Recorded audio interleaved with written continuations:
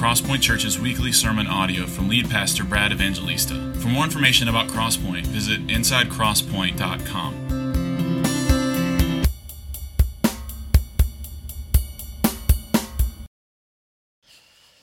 Amen. Good morning. Let's open our Bibles to John chapter 19. John chapter 19. We're going to cover the last section, verses 31 through 42. If you're visiting with us for the first time today, we've been taking this long trek through the Gospel of John, verse by verse, chapter by chapter. We're coming down to the end. Lord willing, we'll finish it in the next few weeks before Thanksgiving.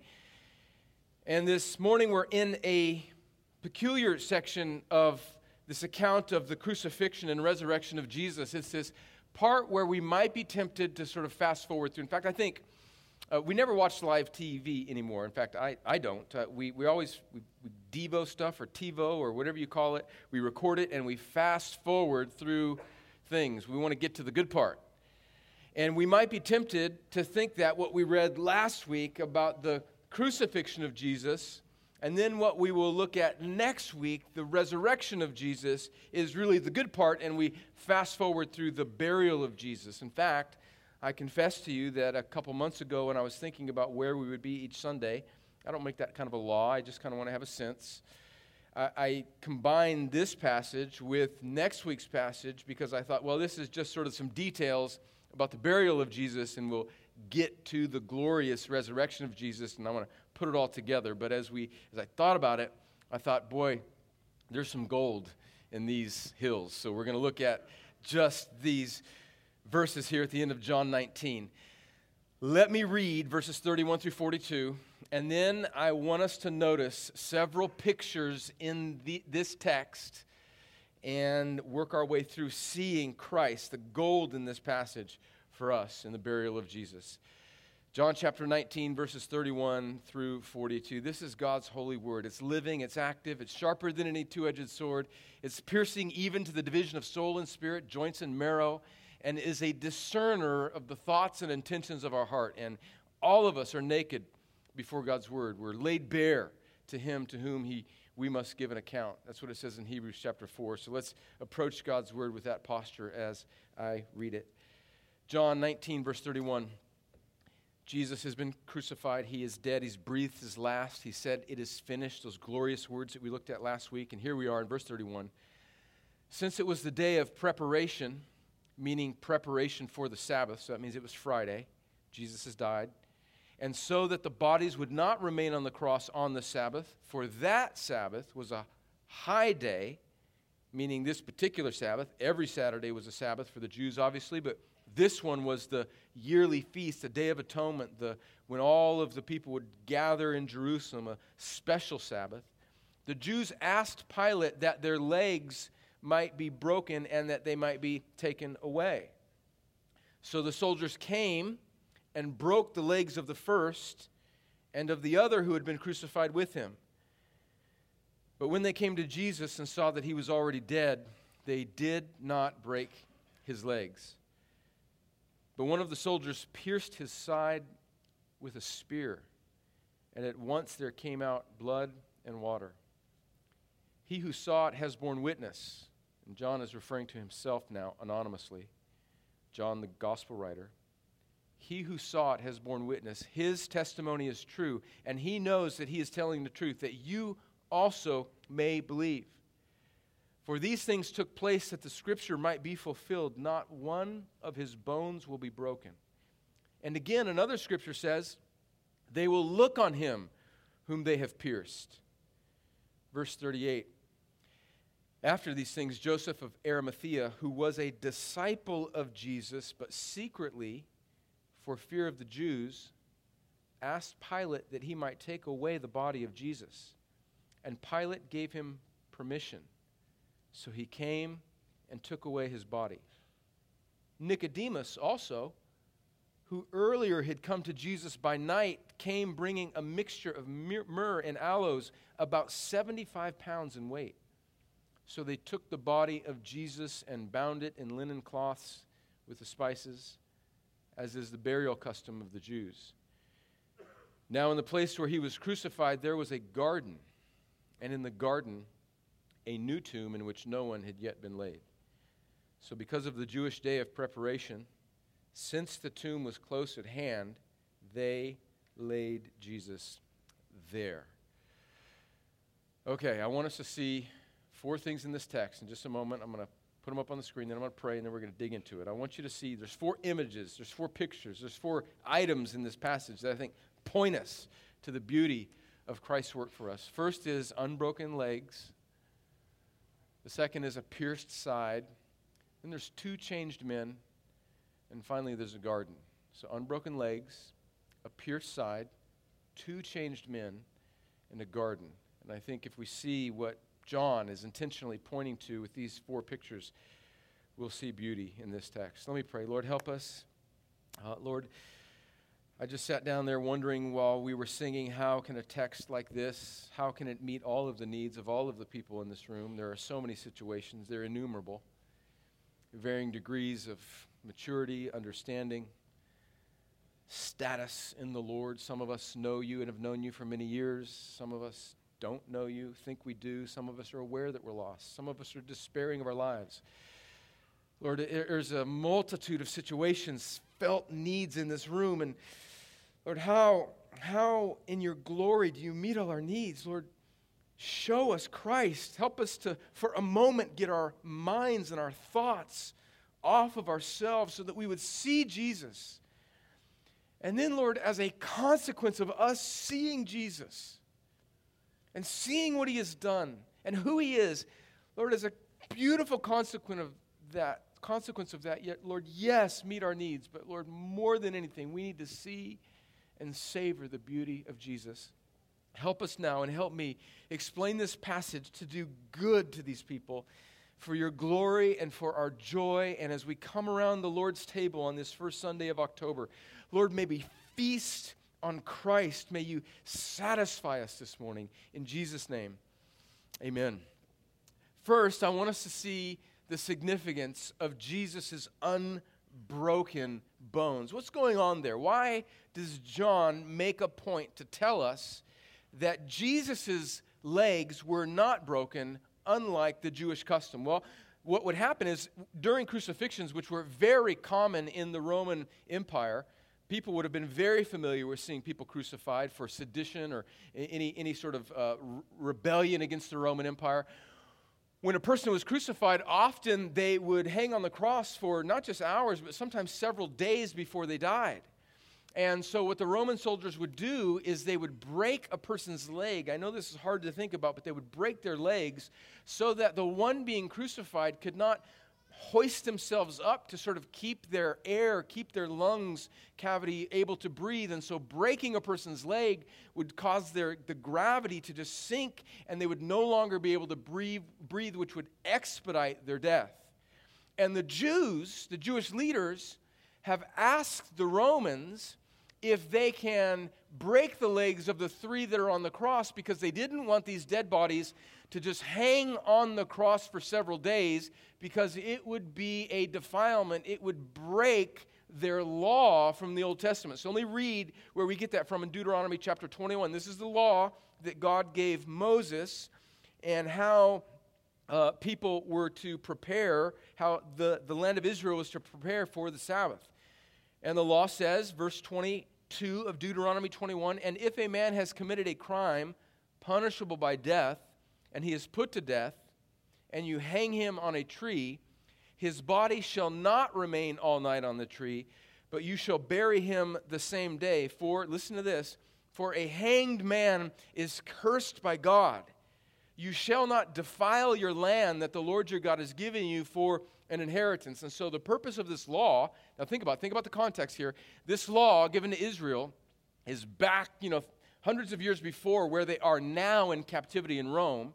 And so these Jewish religious leaders are asking the Roman governor to help them obey their law, and their law that God gave Moses dictated that they not leave these dead bodies hanging because it would be a defilement for the preparation of the Sabbath. And so they're saying, can we just expedite the death here so that we can get these bodies down off the cross, because it will defile our high holy feast. Just think about the irony here of this picture. They are wanting to take down the dead body of Jesus so that they don't defile the feast that was given to them, which is actually pointing to the one who they've just crucified, who is the only one who can actually take away their defilement. And here they are asking Pilate to do this.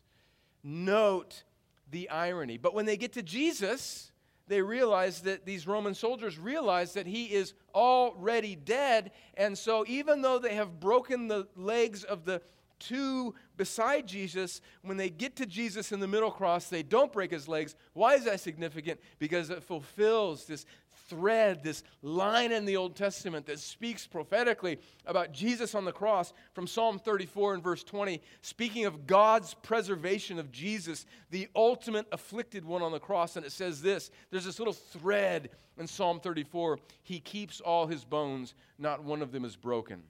And that's the scripture that John in our text is referring to in verse 36. This little fulfillment of the shadow that's pointing to Jesus. But why is that significant? Why is this unbroken bone? Is it just something that God wanted to insert in there to be another kind of proof of who Jesus is? Well, maybe, yes, in part. It is fulfilled prophecy, and it's important. It's another thing that we can read and see that, the Lord is orchestrating all of this, even these minor details about the death of Jesus. The Lord is orchestrating it so that here, thousands of years later, we might be convinced and believe and spurred on to trust the Scriptures. But even more than that, it's a picture. Why is it important that Jesus' bones aren't broken? Because he is a picture of the perfect, unblemished Passover lamb. And here the irony just continues, and it gets incredibly thick and rich. So I want us to go to Exodus chapter 12, and I want to read to you the account of Israel being brought out of Egyptian captivity. They're captive in Egypt for years and years and years. God raises up Moses, this deliverer, and he sends these plagues to wrestle Israel from the clenched fist of the Pharaoh. Finally, Pharaoh relents. Finally, he says, okay, take them. And then on this night of the Passover, God instructs Moses to instruct the people to slaughter a perfect lamb and to take the blood of that lamb and to put it on the doorposts of their doors, and the angel of God's judgment would pass over. Let me read to you this account from Exodus chapter 12. And this sign in Exodus chapter 12, in fact, the whole rescue of Israel from Egypt in the Old Testament, as significant as it is for those people and the life of Israel, is ultimately meant to be a shadow that points to the very cross of Christ that we've been reading about. So let's read from Exodus chapter 12, verse 1. It says, the Lord said to Moses and Aaron in the land of Egypt. So he's already sent all of these plagues, 10 plagues, I believe. And finally, Pharaoh's relented. In verse 2, this month shall be for you the beginning of months. It shall be the first month of the year for you. Tell all the congregation of Israel that on the 10th day of this month, every man shall take a lamb according to their father's houses, a lamb for a household. And if the household is too small for a lamb, he and his nearest neighbor shall take according to the number of persons, according to what each can eat. Each can eat. You shall make your count for the lamb. Your lamb, verse 5, listen to this, your lamb shall be without blemish. It's pointing into Jesus' sinlessness, his perfection. A male, a year old. You may take it from the sheep or from the goats, and you shall keep it until the 14th day of this month, when the whole assembly of the congregation of Israel shall kill their lambs at twilight. Then they shall take some of the blood and put it on the two doorposts and the lintel of the houses in which they eat it. They shall eat the flesh that night, roasted on the fire. With leavened bread and bitter herbs they shall eat it. Do not eat any of it raw or boiled in water, but roasted, its head with its legs and its inner parts. And you shall let none of it remain until the morning. Anything that remains until the morning you shall burn. In this manner you shall eat it with your belt fastened, your sandals on your feet, and your staff in your hand, and you shall eat it in haste. It is the Lord's Passover. For I will pass through the land of Egypt that night, and I will strike all the firstborn in the land of Egypt, both man and beast, and on all the gods, lowercase g, of Egypt I will execute judgments. I am the Lord. The blood shall be a sign for you on the houses where you are. And when I see the blood, the Lord speaking in the first person, says him, this angel that he sends, it's the Lord. And when I see the blood, I will pass over you, and no plague will befall you to destroy you when I strike the land of Egypt. And so this Jesus on the cross is a picture of this perfect Passover lamb whose blood was spilled for our judgment, to receive our judgment. But notice here, then at the end of Exodus chapter 12 and verse 46, listen to what he says about this Passover lamb. Exodus 12, verse 46, he says, of this lamb, this blood has been applied. It shall be eaten in one house. You shall not take any of the flesh outside the house, and you shall not break any of its bones. And so do you see this beautiful picture that God has woven here?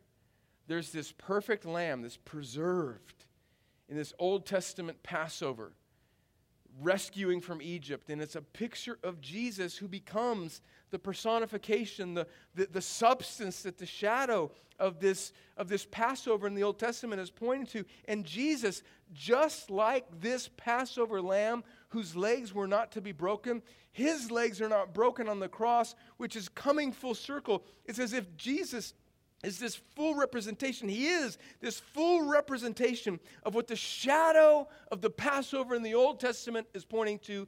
You don't need rescue temporarily from Egypt. You don't need rescue primarily from Rome. You need rescue from God and his judgment, and the only thing that will satisfy is the perfect Lamb who is Christ.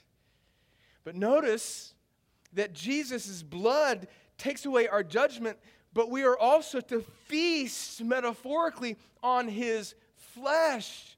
The Old Testament Jews were commanded to eat the Passover lamb. And just as we read months ago when we went through John 6, I know it's been about a year and a half now, but I'm sure you remember Jesus says, eat my flesh and drink my blood, which is what we're going to do today. So when we celebrate the Lord's Supper and we have this little piece of bread and this little tiny cup of juice, we are remembering that Jesus died on the cross so that the judgment of God would pass over us. He would absorb it for us all. But not just that, as we put it into our mouths, we feast on the nourishment that is the person and work of Christ.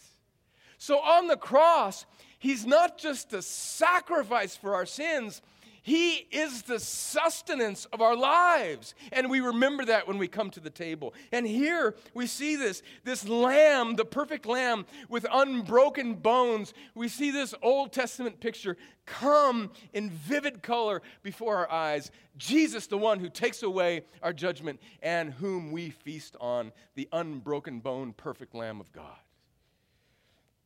There's the unbroken bone. Secondly, we see a pierced side. A pierced side. We see these Roman soldiers. So just to confirm that he was dead, they pierced his side. They didn't need to break his legs because they noted that it was obvious to them that he was dead. And so a soldier pierces his side, and something remarkable happens. Verse 35 of our text says that at once there came out blood and water. What's going on there? Why is that text significant? Well, for a couple reasons. I think primarily on the surface, one of the things that John is wanting to highlight here is the humanity of Jesus. He's wanting us to see, and this again is a vivid picture, that Jesus had real flesh and blood, and as his side is pierced, out of him flowed blood and water. And there's lots of scientific reasons about what's going on there, and I'm obviously not a medical examiner or a coroner. I don't understand all of the processes that happens in the human body after death. But there are many witnesses through the history of the church that have explained this well. But I think just for our purposes here, we need to realize that John is wanting to highlight that what is coming out of Jesus is physical blood and water. And I think he's wanting to highlight for us the actual, real, flesh and blood humanity of Jesus. And one of the things that was probably on John's mind when he wrote this, probably a couple decades after Jesus' resurrection and ascension, was a theological error that was floating around in the first century amongst the church at the time called Docetism. And this word Docetism means that it only appears to be. And it was this theological error, really this heresy, that people were teaching that Jesus wasn't, clearly he's God, but he didn't really appear in the flesh. He only appeared to be in the flesh, sort of in a ghost-like form, but he didn't have real flesh and blood like us. And John is probably very concerned about this error because that is a wrong understanding of Jesus. That's not what the Scriptures teach. In fact, in John's next letter that he writes, his first epistle at the end of the New Testament, he says this. He's so worried about this. This is what he says in 1 John 4. He said, "Beloved, do not believe every spirit, but test the spirits to see whether they are from God. For many false prophets have gone into the world. By this, you know the Spirit of God. Every spirit that confesses that Jesus has come in the flesh is from God, and every spirit that does not confess that Jesus is not, that does not confess Jesus is not from God." So John is very concerned that if somebody says that Jesus didn't truly come in the flesh, he's not of God. In fact, he says, this is the spirit of the Antichrist, which you heard was coming and now is in the world already. Little children, you are from God and have overcome them, for he who is in you is greater than he that's in the world. Why is John so concerned about this, and why does he want us to see this picture that the real flesh and blood, real water, real entails come out of Jesus? Because he wants us to know that Jesus is really human. He really became like us. He knows us. There's nothing that we face that Jesus doesn't really face. If you take away the humanity of Jesus, then Hebrews, the letter of Hebrews, falls apart. Because the writer of Hebrews says that he had to become like us in every way so that he could be a merciful and high priest. Do not believe the lie that Jesus does not understand or that nobody could understand what you've gone through. Jesus does. He's become like us, and he's tasted everything that we have tasted, yet without sin. This is a marvelous truth of the gospel, that God became like us so that we might be made new like him. But I think there's a spiritual symbolism, and even more important symbolism that John wants us to get to understand this pierced side, and it's the beauty of the blood and the water. What does that mean? Why does John use those two phrases, the blood and the water? We know that this Old Testament picture of the blood of these sacrificed animals is the picture of atonement. It's what satisfies the wrath of God on our behalf. In the Old Testament sacrifices, it would cleanse Israel temporarily. And it's a picture that's pointing to the blood of the perfect Lamb, Jesus, who once and for all, his blood spilt for us, his sacrifice on the cross is what makes us right. It satisfies God's judgment. We've sang that when we sang In Christ Alone. John says this, 1 John 1:7. He says that the blood of Jesus, his son, cleanses us from all sin. But how does that blood, how does it get to us? It gets to us through the Holy Spirit. And all throughout the Bible, the Holy Spirit, an analogy for the Holy Spirit is water. And so when Jesus' side is pierced and we see this blood flow out of him and this water flow out of him, I believe it is a picture of how the gospel comes to us. How does the blood get to us? Through the water of the Holy Spirit that applies the blood of the Lamb to our dead hearts and makes us alive. This is what John says in John 3:5. We see this picture of blood and spirit, blood and water all throughout his gospel. John 3:5, truly I say to you, unless one is born of water and of the Spirit, he cannot enter the kingdom of God. And what does John mean in verse 5 when he says, unless one is born of water? He's not referring to the physical aspect of birth, where a woman's water breaks when she's about ready to have a baby. But in the Old Testament, especially in the book of Ezekiel, the word water is mixed with the work of the Spirit. And so John is basically saying here, in Old Testament phraseology, that unless one is born of the Spirit, In this symbol of the water is a picture of the Holy Spirit. Unless one is born of the Spirit, he can't enter the kingdom of God. And what's flowing out of Jesus is this gospel that's coming to us, the blood that is applied to us through the work of the Spirit. He says in John chapter 4, verse 14, again, speaking of this water and this Spirit, in his conversation with the woman at the well, he says, whoever drinks of the water that I will give him will never be thirsty again. The water that I will give him will become in him a spring of water welling up to eternal life. John 7, 38, 39, again we see this water coming out, the Holy Spirit. Whoever believes in me, as the scripture has said, Jesus says, out of his heart will flow rivers of living water. Now he said about the Spirit, whom those who believed in him were to receive, for as yet the Spirit had not been given, because Jesus was not yet glorified. And when we get to the end of John here in a few weeks, we'll see how he gives the Spirit. And so we see this symbolism that John is showing us, this blood, this water, Jesus' work, the water that comes, the Spirit applies the blood of Jesus. And we see this Old Testament prophecy fulfilled again.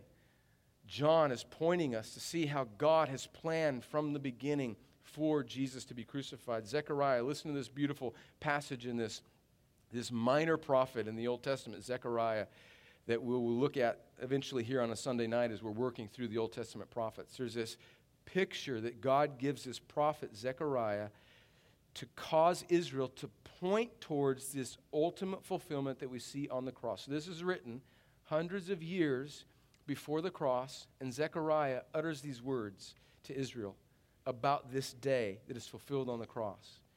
And I will pour out, Zechariah chapter 12 and verse 10, I will pour out on the house of David and the inhabitants of Jerusalem a spirit of grace and pleas for mercy, so that when they look on me, on him whom they have pierced, they shall mourn for him as one mourns for an only child, and weep bitterly over him as one weeps over a firstborn. So what's going on there? Zechariah is pointing Israel to this day when the people of God will look to him whom they've pierced. Who is that? It's Jesus. This strange, obscure prophecy about this one that they will look, whom they have pierced upon, who they will look upon, is fulfilled in Jesus.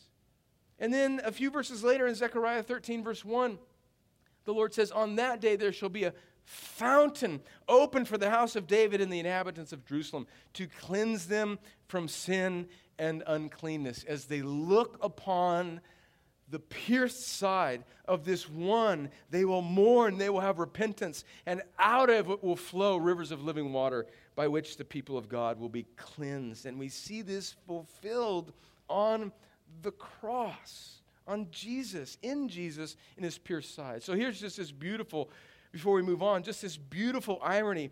This thing that these Roman soldiers, here's this beautiful paradox of the gospel. This thing that the Roman soldiers meant to be a sign to confirm his death, the piercing of his side, God uses to be a sign of the way he brings spiritual life. Do you see that? Isn't that glorious how God mocks the wisdom of the world? They thought it confirmed that he was dead. Blood and waters flowing out of him. But it's a picture of how the Spirit applies the blood and gives life. The flesh can do nothing at all, Jesus says in John 6. It is the Spirit who gives life. And we see this in this obscure prophecy fulfilled on the cross as Jesus' side is pierced. Thirdly, two changed men. I find this so encouraging. Two changed men. John mentions these two men, Joseph of Arimathea, and Nicodemus. This is the first time we've heard of Joseph, but we've heard of Nicodemus a little bit before, famously in John chapter 3 and one other time. But let's look at Joseph of Arimathea. Who is he? And what's going on here? Why is he important? Well, in the other gospel accounts, we know from Mark 15, for example, that he's a member of the Sanhedrin. We know from Matthew chapter 27 that he was a rich man. Luke mentions that he was looking for the kingdom of God. And John in his text, our original text, John 19, verse 38, says that he was a disciple of Jesus, but secretly for fear of the Jews. So he's of the upper ruling religious class. He's a man of great means, but he was following Jesus secretly up to this point. But something happened in Joseph's heart where the crucifixion of Jesus causes him to go from the shadows of secrecy to the light of telling Pilate, I want his body, exposing himself as a follower of Jesus. What's going on there? Well, first of all, prophecy is fulfilled in this movement of Joseph. Isaiah 53, this beautiful passage that we read often during Good Friday and Resurrection Sunday, says this, Isaiah 53, verse 9, prophetically speaking about Jesus, and they made his grave with the wicked. In other words, these two criminals that he was crucified with, and with a rich man in his death. So Isaiah, speaking prophetically hundreds of years before this, just inserts this line about how he would be with a rich man in his death, and is fulfilled by Joseph of Arimathea, who's this rich man who asks for his body. These little details that God is weaving together to be a proof of his sovereign plan of redemption. And then we have Nicodemus. We're somewhat familiar with Nicodemus. He had this famous conversation with Jesus at night.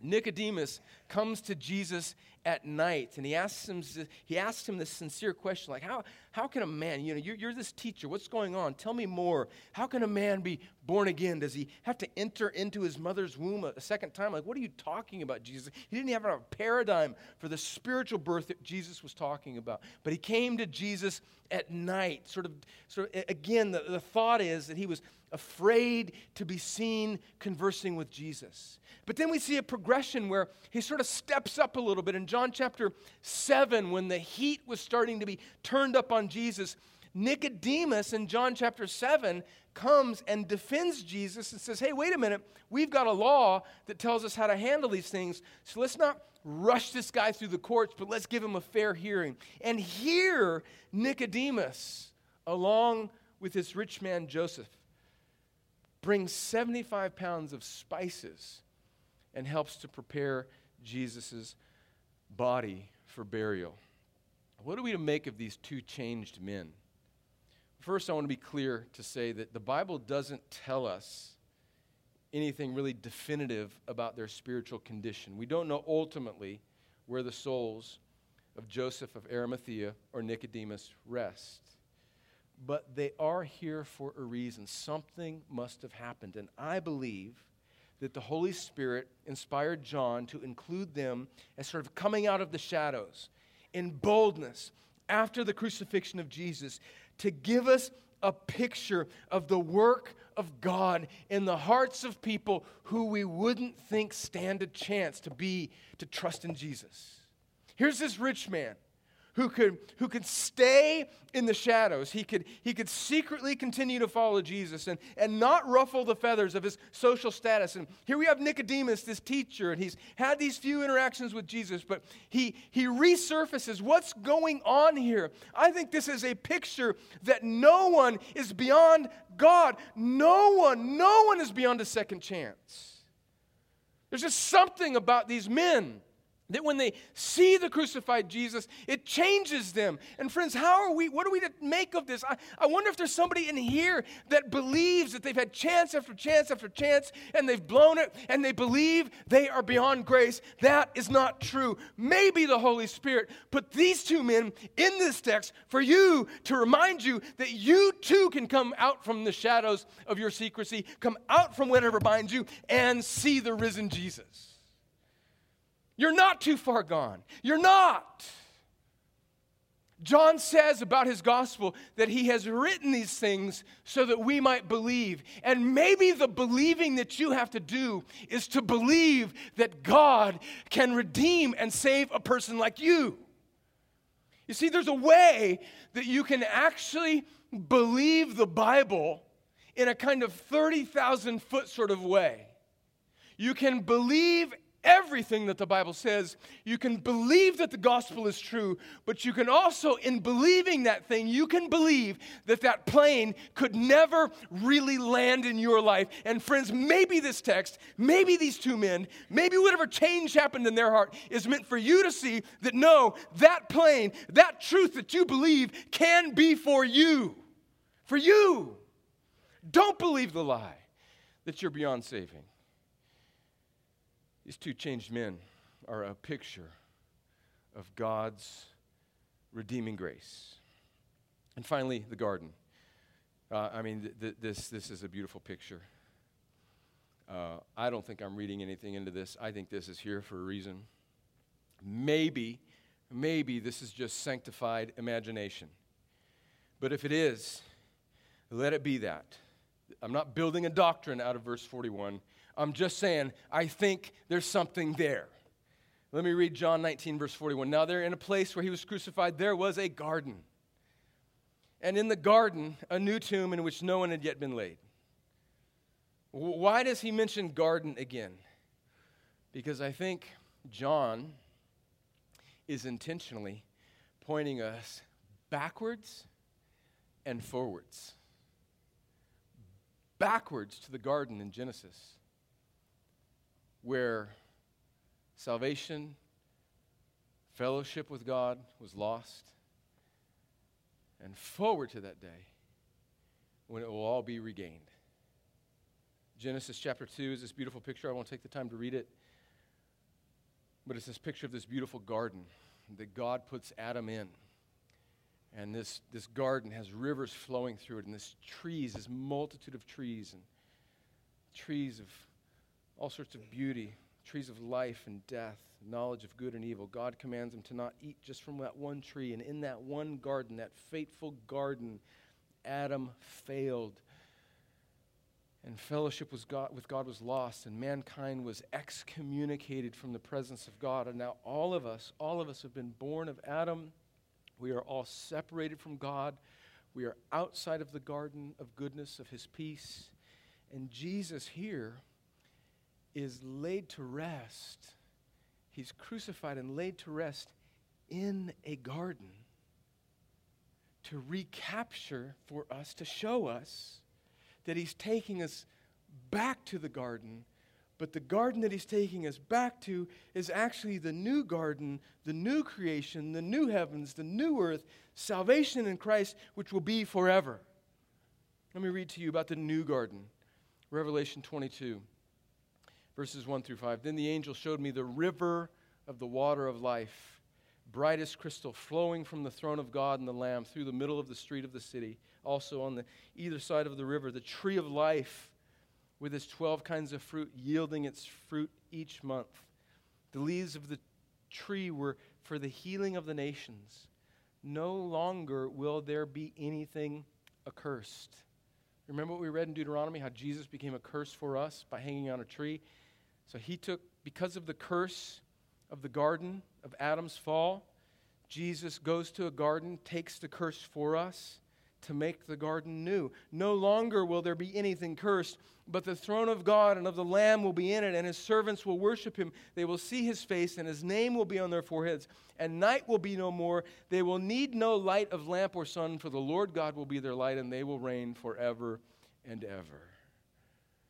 So you see this beautiful picture. John weaves in this thread of the garden to show us that the death of the first garden will give way to the life of the second garden, and is accomplished by Jesus' death in this garden, which points us to Christ. Friends, he makes all things right for his glory and our joy. And we who are in Christ will dwell with him forever. And that's what we come to celebrate as we come to the Lord's table. We come to feast on this Passover lamb that changes men, whose side was pierced, who's created, who's gone before us to bring us back to fellowship with God. If you are a believer in Jesus, whether you're a member of this church or not, but if you are a believer, a follower of Jesus, and believe like this gospel like we do, you are welcome to this table. But if you're not a believer in Jesus, we don't want you to receive this meal with us, not because we want to exclude you or embarrass you in any way, but we don't want you to confess something. We don't want you to say something that you don't yet believe. And when we take this cup and this bread, we are saying what we've read about, what Israel said in Egypt, and what we say in this garden, that Christ is our Passover lamb, and we are in him, and he alone is our salvation, and the judgment of God is something that he has absorbed for us, and now we feast on his goodness until that day when he will finally bring us home, all the way home to the new garden where we will be with him forever. That's what we're saying when we feast on this cup and on this bread. And so if you're not yet believing that, you can just let people move out of the aisle and receive the elements. And we pray that this text might be part of God's plan to help you see and believe in this gospel. I'm going to pray. The worship team is going to lead us in a song. And as you are ready, believers, as you are ready, go to the table nearest you, take the bread and the cup, and then Springer will lead us to receive it together. Let me pray. Lord, thank you for this text. Thank you for this beautiful picture. Thank you for the burial of Jesus, for the unbroken bones of the perfect Passover lamb and the pierced side of the crucified Savior, who out of him flows rivers of living water, and the blood that only the blood that can save us, the blood of the perfect lamb. Thank you that you change hearts and that you promise to bring your people all the way home. Let us feast now on Christ as we come to the table together. In Jesus' name, amen.